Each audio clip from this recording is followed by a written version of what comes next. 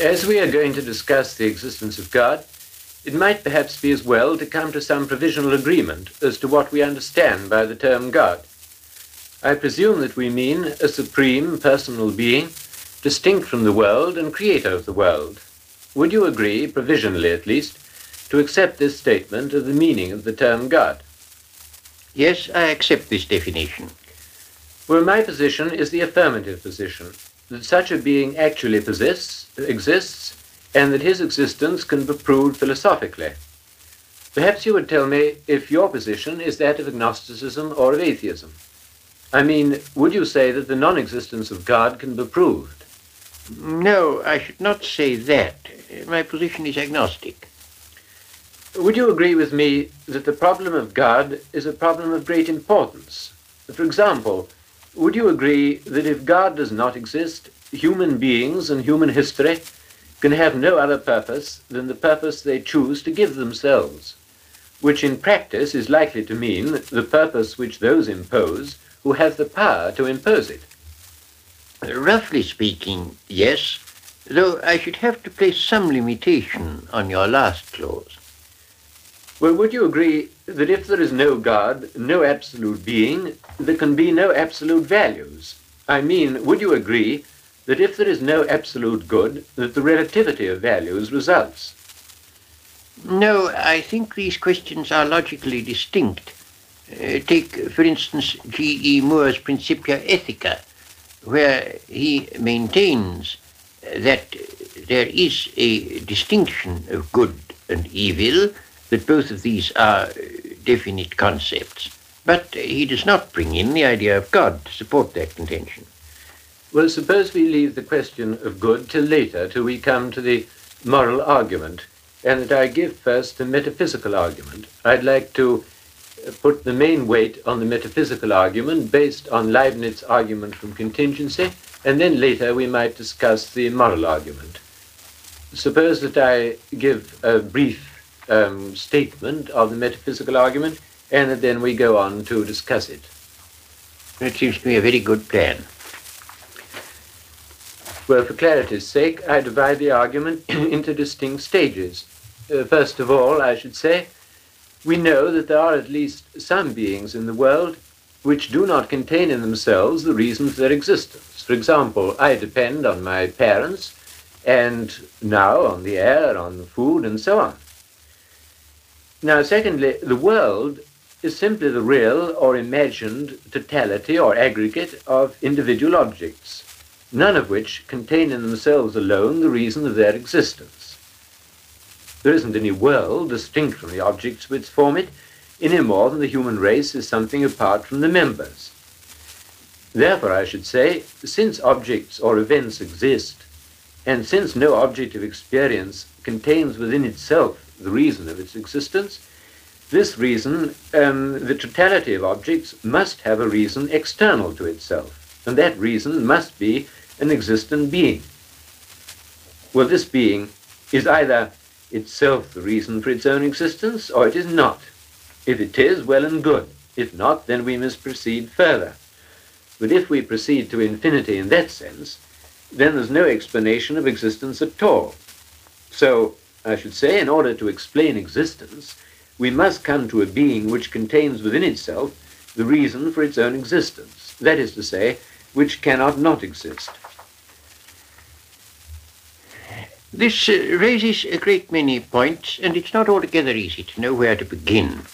But I think that perhaps in answering your argument, the best point with which to begin is the question of a necessary being. The word necessary, I should maintain, can only be applied significantly to propositions, and in fact only to such as are analytic, that is to say, such as it is self-contradictory to deny. I could only admit a necessary being if there were a being whose existence it is self-contradictory to deny. I should like to know whether you would accept Leibniz's division of propositions into truths of reason and truths of fact, the former, the truths of reason, being necessary. I certainly should not subscribe to what seems to be Leibniz's idea of truths and reason and truths of fact, since it would appear that for him there are in the long run only analytic propositions. It would seem that for Leibniz, truths of fact are ultimately reducible to truths of reason, that is to say, to analytic propositions, at least for an omniscient mind. Well, I couldn't agree with that. For one thing, it would fail to meet the requirements of the experience of freedom. I don't want to uphold the whole philosophy of Leibniz. I have made use of his argument from contingent to necessary being, basing the argument on the principle of sufficient reason, simply because it seems to me a brief and clear formulation of what is, in my opinion, the fundamental metaphysical argument for God's existence. But to my mind, a necessary proposition has got to be analytic. I don't see what else it can mean. And analytic propositions are always complex and logically somewhat late. Rational animals are animals is an analytic proposition. But a proposition such as this is an animal can never be analytic. Well, in fact, all the propositions that can be analytic are somewhat late in the build-up of propositions. Take the proposition, if there is a contingent being, then there is a necessary being. I consider that that proposition, hypothetically expressed, is a necessary proposition. If you are going to call every necessary proposition an analytic proposition, then in order to avoid a dispute in terminology, I will agree to call it analytic, though I don't consider it a tautological proposition. But the proposition is a necessary proposition only on the supposition that there is a contingent being. That there is a contingent being actually existing has to be discovered by experience. And the proposition that there is a contingent being is certainly not an analytic proposition.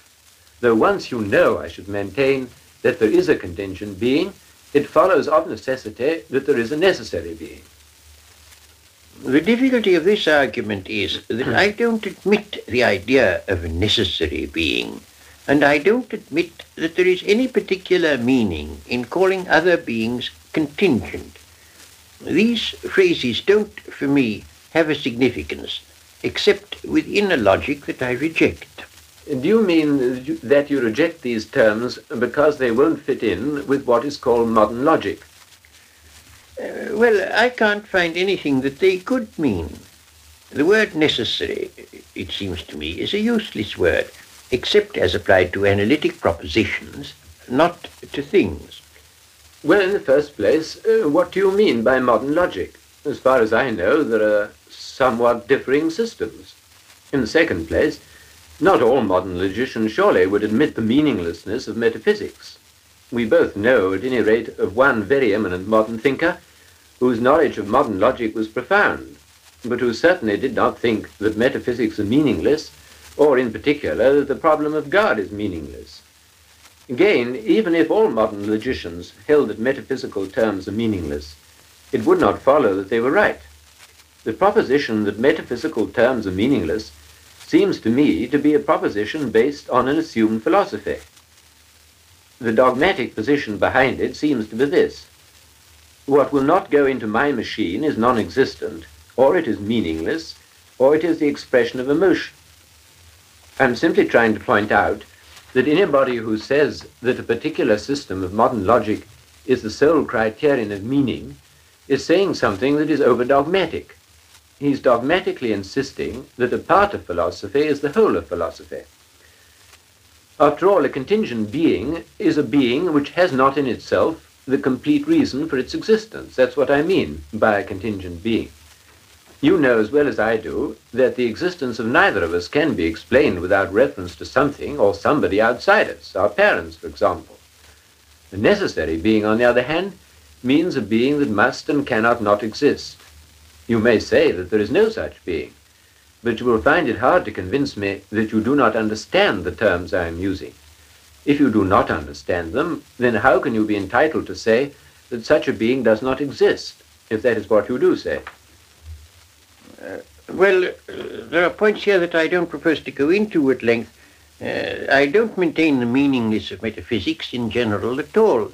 I maintain the meaninglessness of certain particular terms, not on any general ground, but simply because I've not been able to see an interpretation of those particular terms. It's not a general dogma, it's a particular thing. But those points I will leave out for the moment, and I will say that what you have been saying brings us back, it seems to me, to the ontological argument that there is a being whose essence involves existence, so that his existence is analytic.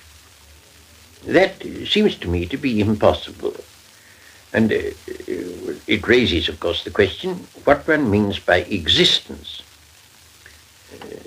And as to this, I think a subject named can never be significantly said to exist, but only a subject described, and that existence, in fact, quite definitely, is not a predicate.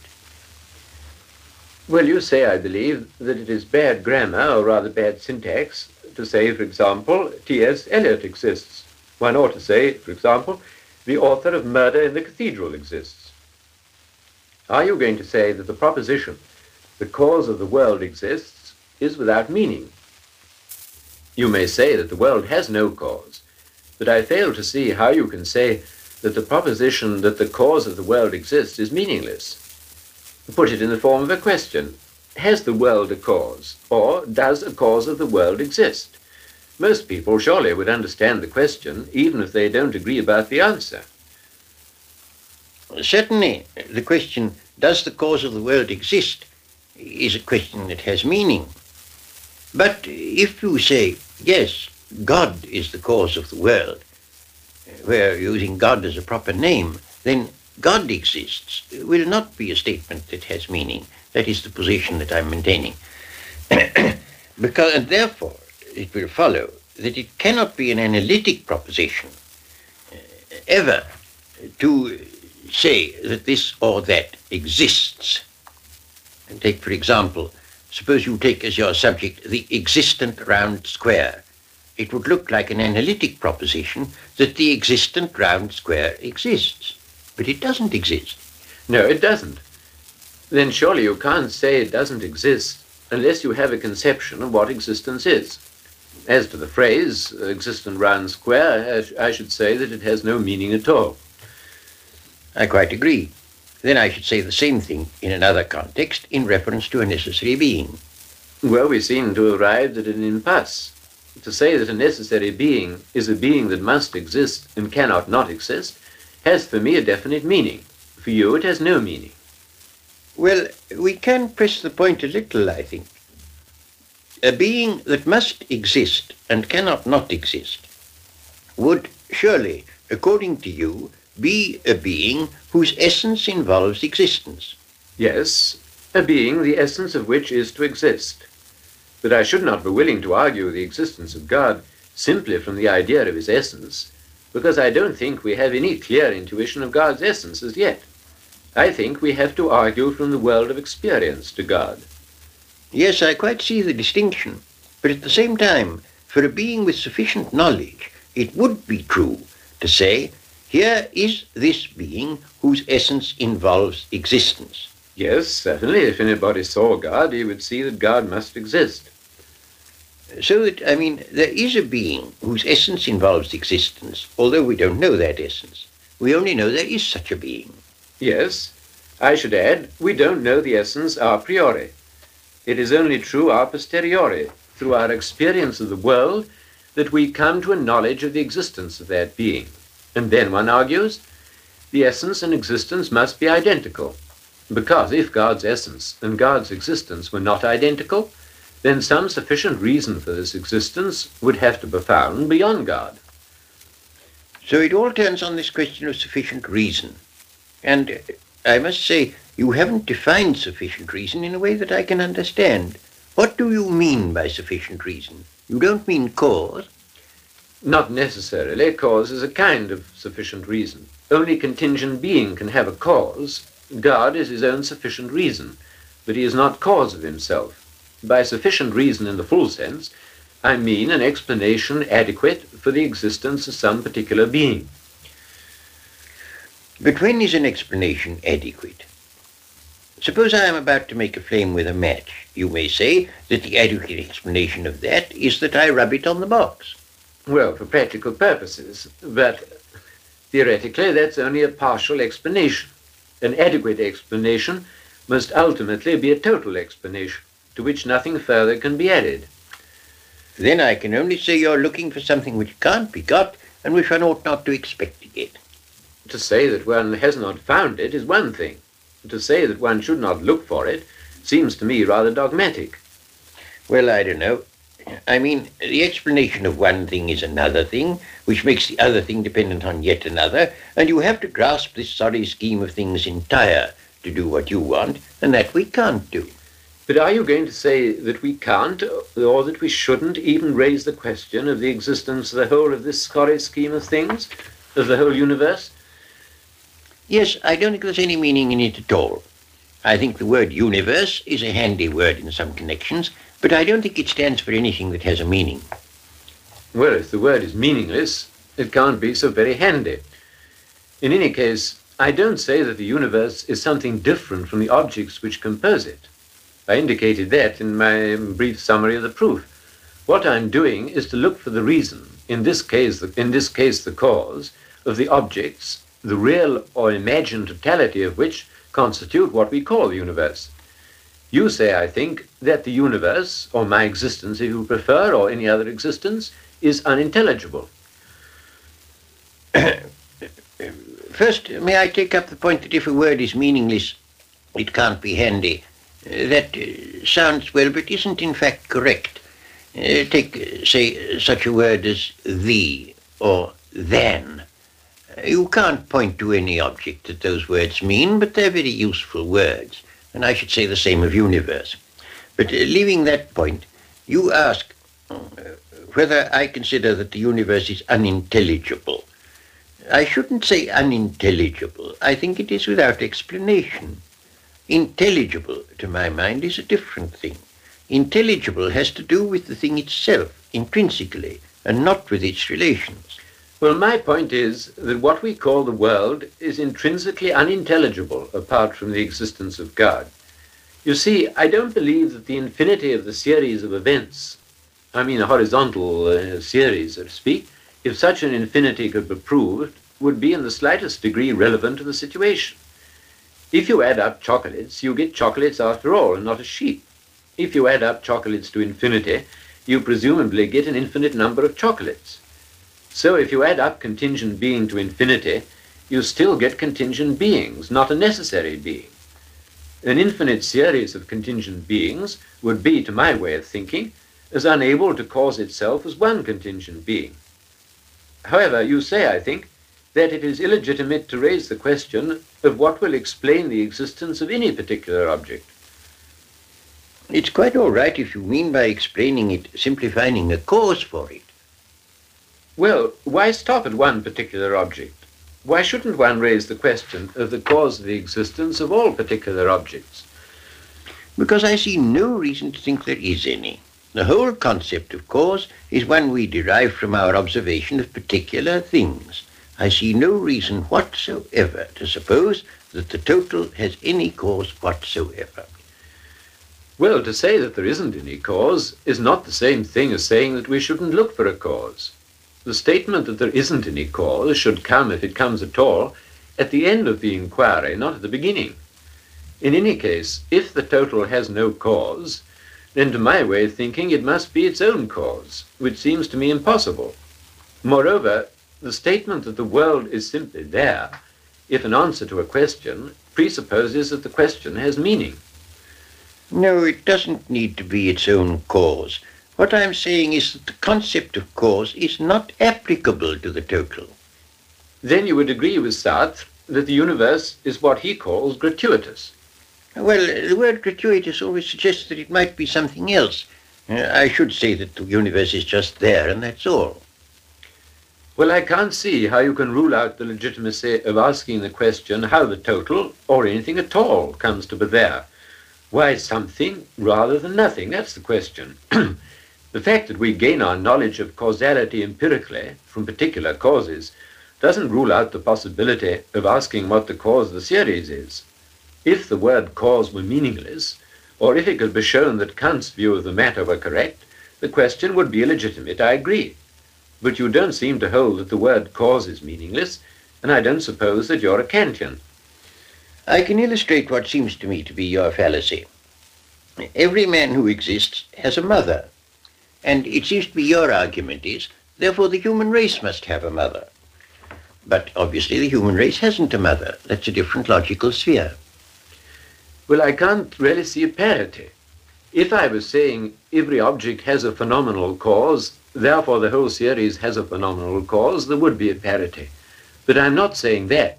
I'm saying every object has a phenomenal cause, if you insist on the infinity of the series, but the series of phenomenal causes is an insufficient explanation of the series. Therefore, the series has not a phenomenal cause, but a transcendent cause. Well, that's always assuming that not only every particular thing in the world, but the world as a whole must have a cause. For that assumption, I see no ground whatever. If you'll give me a ground, I'll listen to it. Well, the series of events is either caused or it's not caused. If it is caused, there must obviously be a cause outside the series. If it's not caused, then it's sufficient to itself. And if it's sufficient to itself, it is what I call necessary. But it can't be necessary, since each member is contingent. And we've agreed that the total is no reality apart from the members. Therefore it can't be necessary. Therefore it can't be caused, uncaused, therefore it must have a cause. And I should like to observe in passing that the statement that the world is simply there and is inexplicable can't be got out of logical analysis. I don't want to seem arrogant, but it does seem to me that I can conceive things that you say the human mind can't conceive. As for things not having a cause, physicists assure us that individual quantum transitions in atoms have no cause. Well, I wonder now whether that isn't simply a temporary inference. It may be, but it does show that physicists' minds can conceive it. Yes, I agree. Some physicists are willing to allow for indetermination within a restricted field, but very many scientists are not so willing. I think that Professor Dingle of London University maintains that the Heisenberg uncertainty principle tells us something about the success, or the lack of it, of the present atomic theory in correlating observations, but not about nature in itself, and many physicists would accept this view. In any case, I don't see how physicists can fail to accept the theory in practice, even if they don't do so in theory.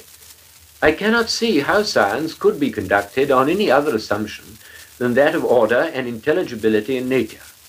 The physicist presupposes, at least tacitly, that there is some sense in investigating nature and looking for the causes of events, just as the detective presupposes that there is some sense in looking for the cause of a murder. The metaphysician assumes that there is sense in looking for the reason or cause of phenomena. And not being a Kantian, I consider that the metaphysician is as justified in his assumption as the physicist. When Sartre, for example, says the world is gratuitous, I think that he hasn't sufficiently considered what is implied by gratuitous. I think there seems to me a certain unwarrantable extension here. The physicist looks for causes. That does not necessarily imply that there are causes everywhere. A man may look for gold without assuming that there is gold everywhere. If he finds gold, well and good. If he doesn't, he's had bad luck. The same is true with the physicists look for causes. As for Sartre, I don't profess to know what he means, and I shouldn't like to be thought to interpret him. But for my part, I do think the notion of the world having an explanation is a mistake. I don't see why one should expect it to have. And I think that what you say about the scientist what the scientist assumes is an overstatement.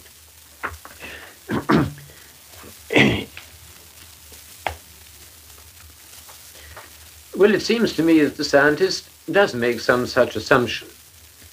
When he experiments to find out some particular truth, behind that experiment lies the assumption that the universe isn't simply discontinuous. There is the possibility of finding out a truth by experiment. The experiment may be a bad one, may lead to no result, or not the result that he wants. But that, at any rate, there is the possibility, through experiment, of finding out the truth. That he assumes.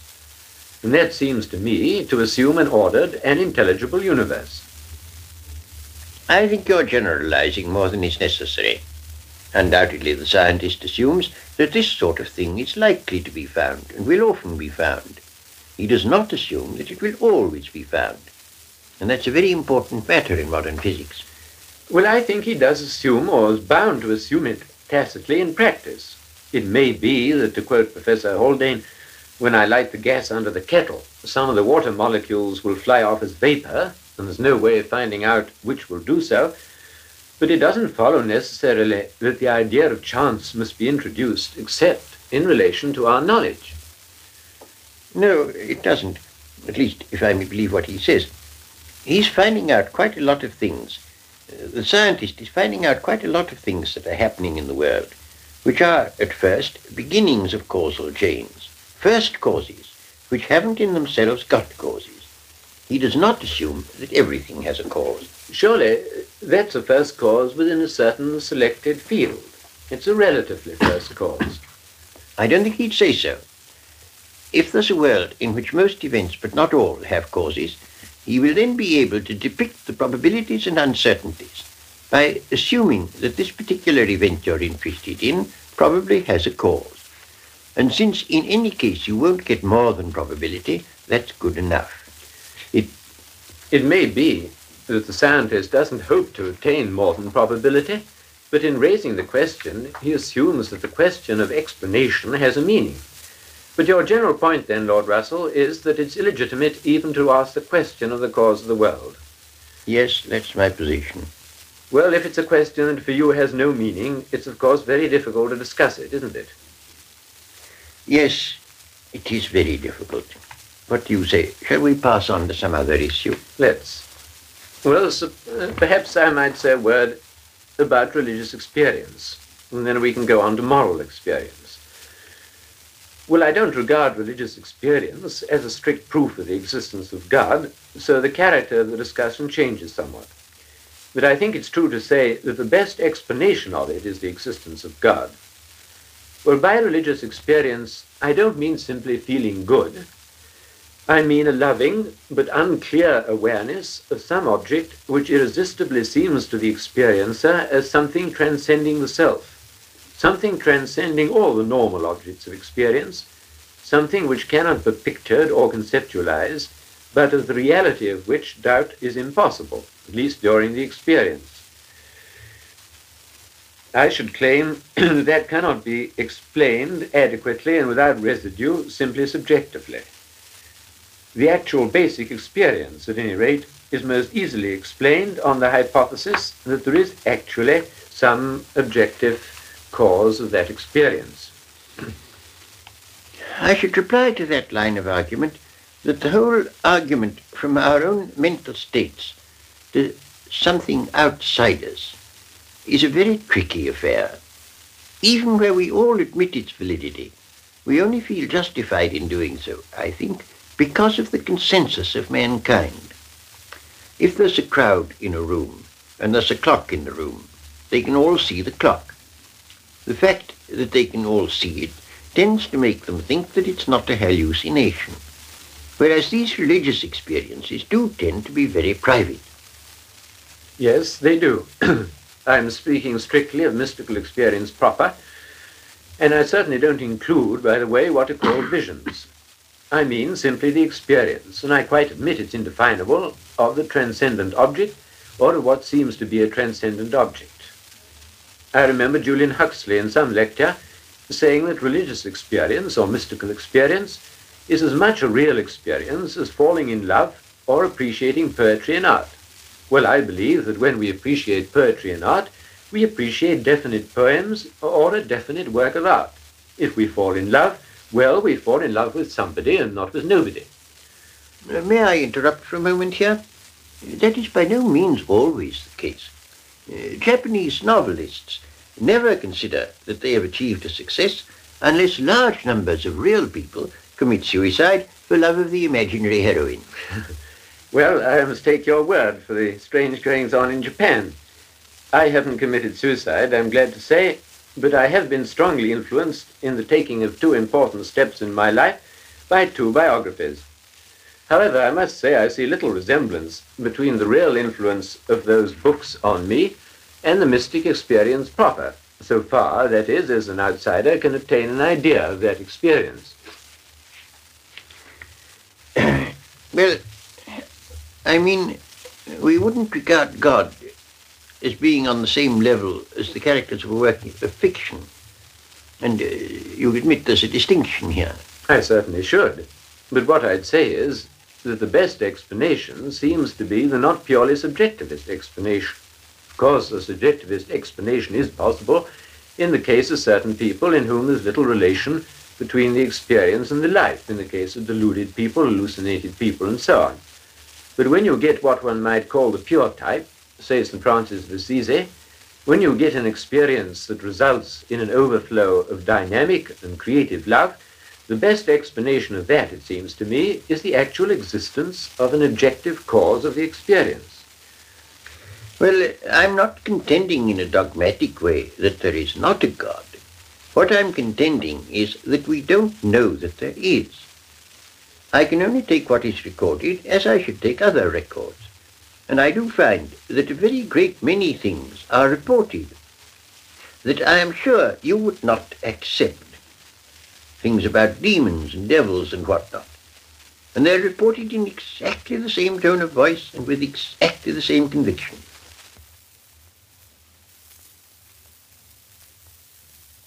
And the mystic, if his vision is veridical, may be said to know that there are devils. But I don't know that there are. But surely in the case of the devils, the people are speaking mainly of visions, appearances of angels or demons and so on. I should rule out these visual appearances because I think they can be explained apart from the existence of the object which is supposed to be seen. But don't you think there are abundant recorded cases of people who believe that they've heard Satan speaking to them in their hearts in just the same way as the mystics assert God? And I'm not talking now of an external vision. I'm talking of a purely mental experience. That seems to be an experience of the same sort as the mystics' experience of God. And I don't see that from what mystics tell us, you can get any argument for God which is not equally an argument for Satan. I quite agree, of course, that people have imagined or thought that they have heard or seen Satan. I have no wish, in passing, to deny the existence of Satan. But I don't think that people have claimed to experience Satan in the precise way in which the mystics claim to have experienced God. Take the case of a non-Christian, Plotinus. He admits the experience is something inexpressible, that the object is an object of love, and therefore not an object that causes horror and disgust. And the effect of that experience is, I should say, borne out, or I mean the validity of the experience is borne out in the records of the life of Plotinus. At any rate, it's more reasonable to suppose that he had that experience if we're willing to accept Porphyry's account of Plotinus' general kindness and benevolence. But the fact that a belief has a good moral effect upon a man is no evidence whatsoever in favor of its truth. If it could actually be proved that the belief was actually responsible for a good effect on a man's life, I should consider it a presumption in favor of some truth, at any rate in the positive part of the belief, not its entire validity. But in any case, I'm using the character of the life as evidence in favor of the mystic's veracity and his sanity, rather than as a proof of the truth of his beliefs. But even that I don't think is any evidence. I've had experiences myself that have altered my character profoundly, and I thought at the time, at any rate, that it was altered for the good. Those experiences were important, but they did not involve the existence of something outside me, and I don't think that if I'd thought they did, the fact that they had a wholesome effect would have been any evidence that I was right. No, but I think that the good effect would attest your veracity in describing your experience. And please remember that I'm not saying that a mystic's mediation or interpretation of his experience should be immune from discussion or criticism. Obviously, the character of a young man may be, and often is, immensely affected for good by reading about some great man in history. And it may happen that the great man is a myth who didn't exist, but the boy is just as much affected for good as if he did. There are, for instance, people in Plutarch's Lives, take Lycurgus as an example, who certainly did not exist, But you might be very much influenced by reading of Lycurgus under the impression that he had really existed. You would then be influenced by an object that you loved, but it wouldn't be an existing object. I agree with you, of course, that a man may be influenced by a character in fiction. Without going into the question what it is precisely that influences him, I should say real value, I think that the situations of that man and of the mystic are different. After all, the man who's influenced by Lycurgus hasn't got the irresistible impression that he's experienced in some way the ultimate reality. I don't think you've quite got my point about these historical characters, these unhistorical characters in history. I'm not assuming what you call an effect on the reason. I'm assuming that the young man reading about this person and believing him to be real loves him, which is quite easy to happen, and yet he's loving a phantom. In one sense, he's loving a phantom, that's perfectly true. In the sense, I mean, that he's loving X or Y who doesn't exist. But at the same time, it is not, I think, the phantom as such that the young man loves. He perceives a real value, an ideal, which he recognizes as objectively valid, and that's what excites his love. Well, in the same sense we had before about the characters in fiction. Yes, in one sense, a man's loving a phantom. Perfectly true. But in another sense, he's loving what he perceives to be a value. But aren't you now saying, in effect, I mean by God whatever is good, or the sum total of what is good, the system of what is good, and therefore, when a young man loves anything that is good, he is loving God. Is that what you're saying? Because if so, it wants a bit of arguing. Yes, it wants a bit of arguing. I don't say, of course, that God is the sum total or system of what is good in the pantheistic sense. I'm not a pantheist. But I do think that all goodness reflects God, or in some way, and proceeds from him, so that in a sense, the man who loves what is truly good loves God, even if he doesn't avert to God. But still I agree that the validity of such an interpretation of a man's conduct depends on the recognition of God's existence, obviously. Yes, but that's the point to be proved. Quite so. Well, I regard the metaphysical argument as probative, but there we differ. You see, I feel that things that are good and things that are bad are... I love the things that are good, that I think are good, and I hate the things that I think are bad. I don't say that these things are good because they participate in the divine goodness. Yes, but what's your justification for distinguishing between good and bad, or how do you view the distinction between them? I don't have any justification any more than I have when I distinguish between blue and yellow. What is my justification for distinguishing between blue and yellow? I can see they're different. Well, that is an excellent justification, I agree. You distinguish blue and yellow by seeing them. So you distinguish good and bad by what faculty? By my feelings. By your feelings? Well, that's what I was asking. You think that good and evil have reference simply to feeling?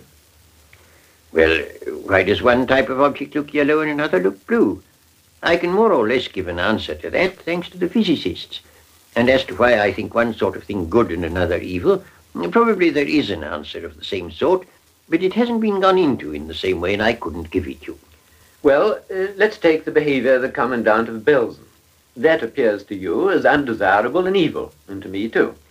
To Adolf Hitler, we suppose, it appeared as something good and desirable.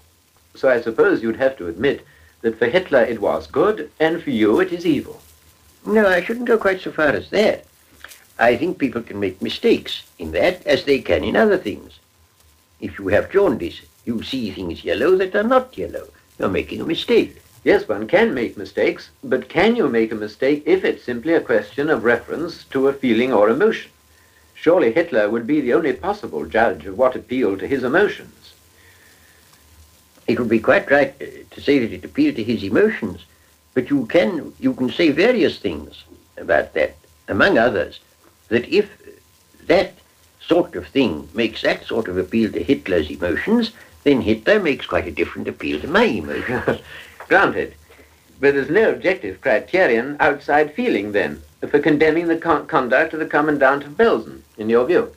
No more than there is for the colorblind person, who's in exactly the same state. Why do we intellectually condemn the colorblind man? Isn't it because he's in the minority? Well, yes, he's lacking in a thing that normally belongs to human nature.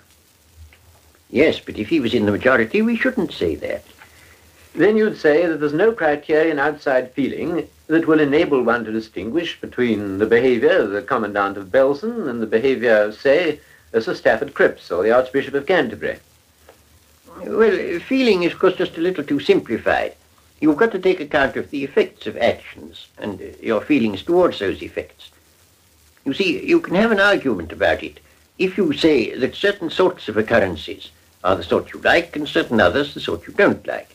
And then you have to take account of the effects of actions. You can very well say that the effects of the actions of the Commandant of Belsen were painful and unpleasant. They certainly were, I agree. Very painful and unpleasant to all the people in the camp.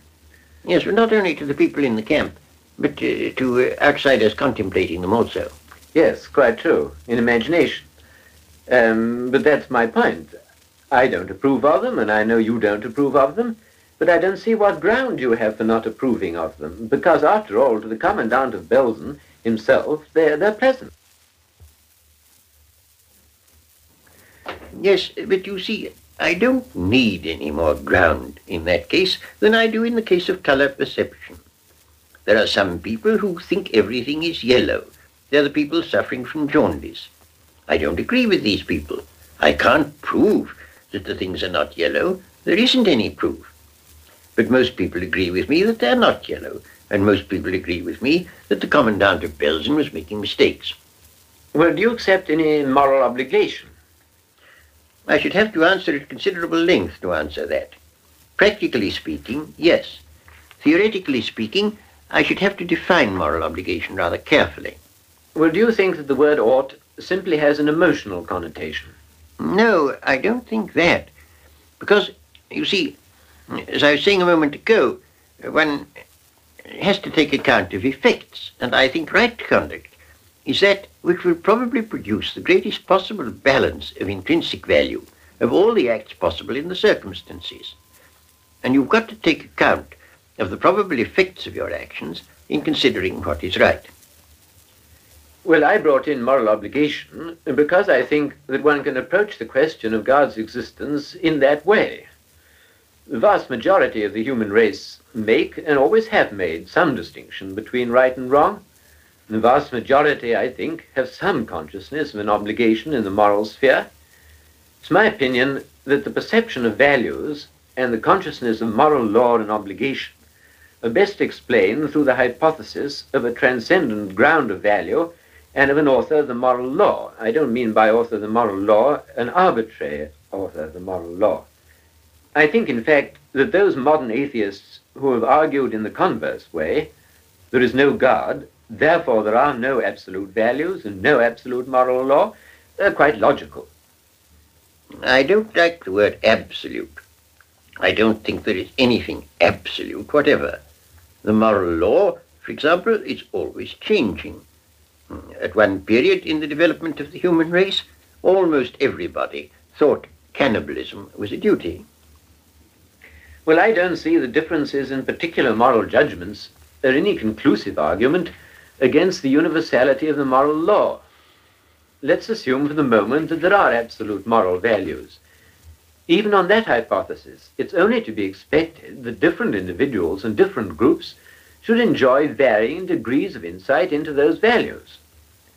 I'm inclined to think that ought, the feeling one has about ought, is an echo of what has been told one by one's parents or one's nurses. Well, I wonder if you can explain away that idea of the ought merely in terms of nurses and parents. I really don't see how it can be conveyed to anybody in other terms than itself. It seems to me that if there is a moral order bearing upon the human conscience, that moral order is unintelligible apart from the existence of God. Then you have to say one or other of two things. Either God only speaks to a very small percentage of mankind, which happens to include yourself, or he deliberately says things that are not true in talking to the consciences of savages. Well, you see, I'm not suggesting that God actually dictates moral precepts to the conscience. The human being's ideas of the content of the moral law depend, certainly, to a large extent, on education and environment. And a man has to use his reason when he's assessing the validity of the actual moral ideas of his social group. But the possibility of criticizing the accepted moral code presupposes that there is an objective standard, that there is an ideal moral order which imposes itself. I mean, the obligatory character of which can be recognized. I think that the recognition of this ideal moral order is part of the recognition of contingency. It implies the existence of a real foundation of God. But the lawgiver has always been, it seems to me, what one's parents or someone liked. There are plenty of terrestrial lawgivers to account for it, and that would explain why people's consciences are so amazingly different in different times and places. It helps to explain differences in the perception of particular moral values, which otherwise is inexplicable. Well, I mean, it will help to explain changes in the matter of the moral law, in the content of the precepts, accepted by this or that nation or this or that individual. But the form of it, what Kant calls the categorical imperative, the ought, I really don't see how that can possibly be conveyed to anybody by nurse or parent, because there aren't any possible terms, as far as I can see, with which it can be explained. It can't be defined in other terms than itself, because once you've defined it in other terms than itself, you've explained it away. It's no longer a moral ought, it's something else. Well, I think the sense of ought is the effect of somebody's imagined disapproval. It may be God's imagined disapproval, but it's somebody's imagined disapproval, and I think that is what is meant by ought. Seems to me to be external customs and taboos and things of that sort, which can most easily be explained simply through environment and education. But all that seems to me to belong to what I call the matter of the law, the content. The idea of the ought as such can never be conveyed to a man by the tribal chief or by anybody else, and because there are no other terms in which it could be conveyed. Seems to me entirely. But I don't see any reason to say that. I mean, we all know about conditioned reflexes. We know that an animal, if punished habitually for a certain sort of act, after a time will refrain. I don't think the animal refrains from arguing within himself, "Master will be angry if I do this." He has a feeling that that's not the thing to do. That's what we can do with ourselves, and nothing more.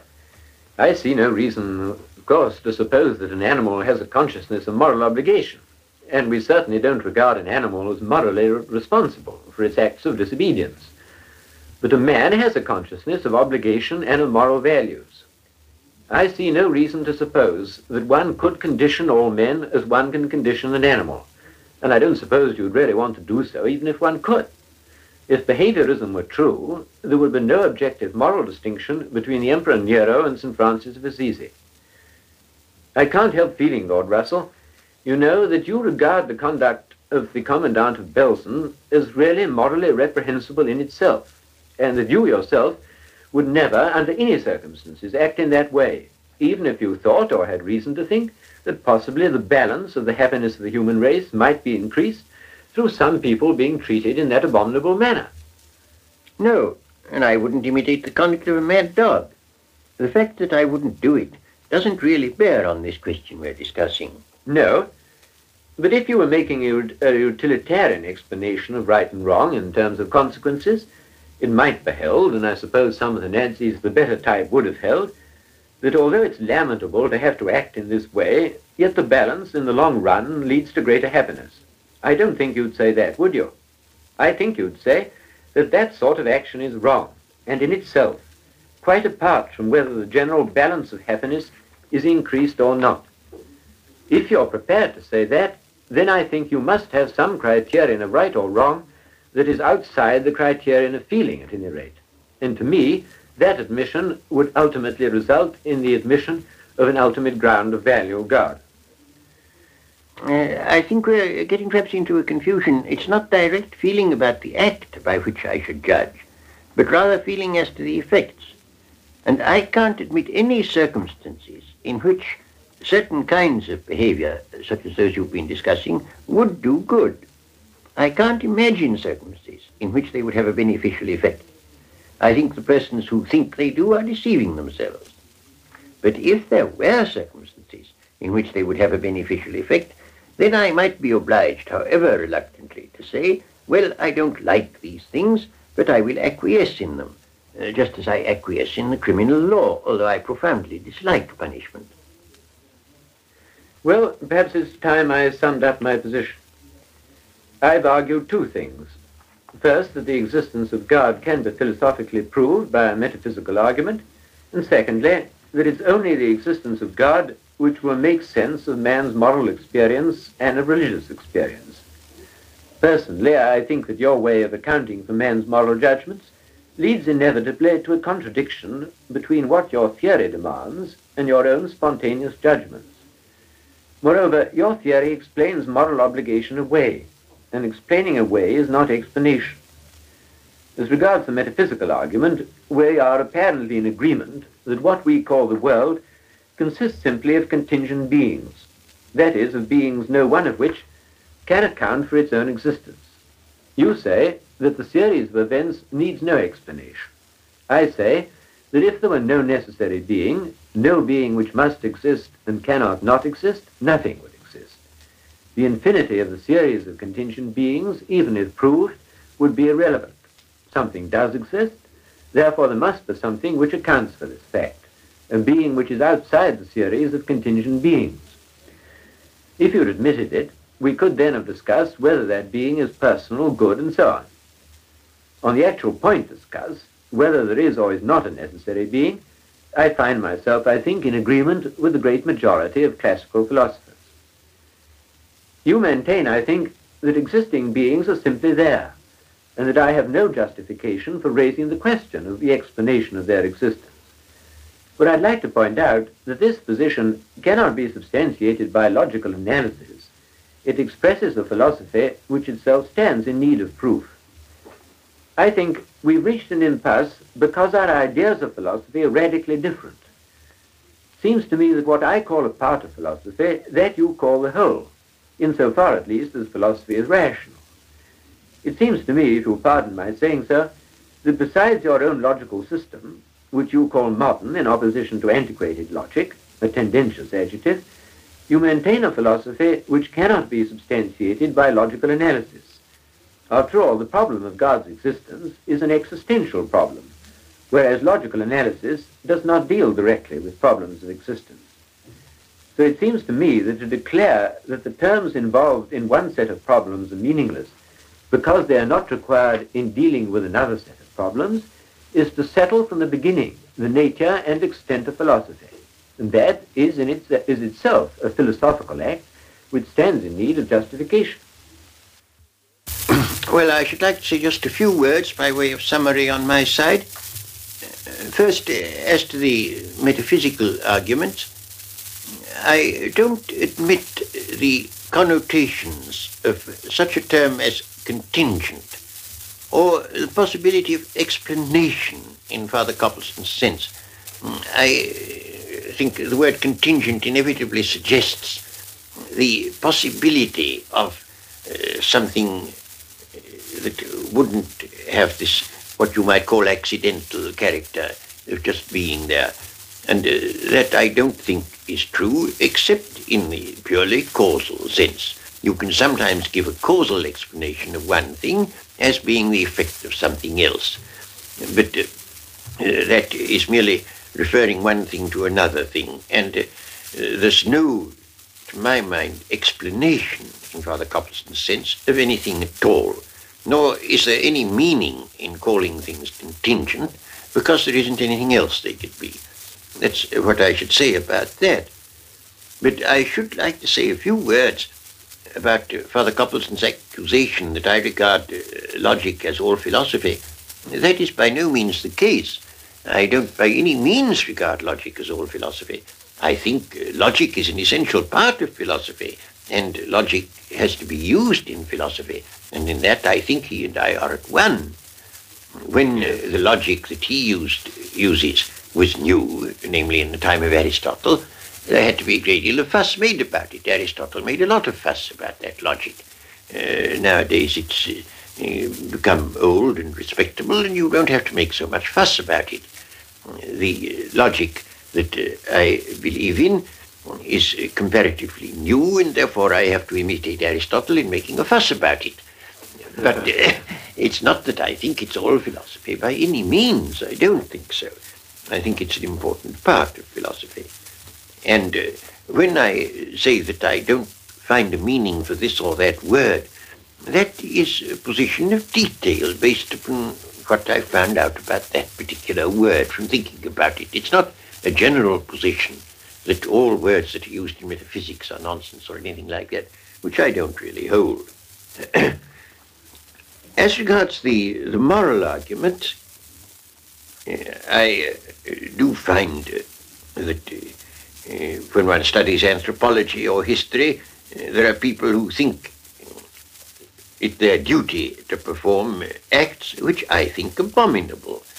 And I can't therefore attribute a divine origin to certainly the matter of moral obligation, which Father Copleston doesn't ask me to. But I think even the form of moral obligation, when it takes the form of enjoining you to eat your father or whatnot, doesn't seem to me to be such a very beautiful and noble thing. And therefore I cannot attribute a divine origin to this sense of moral obligation, which I think is quite easily accounted for in quite other ways.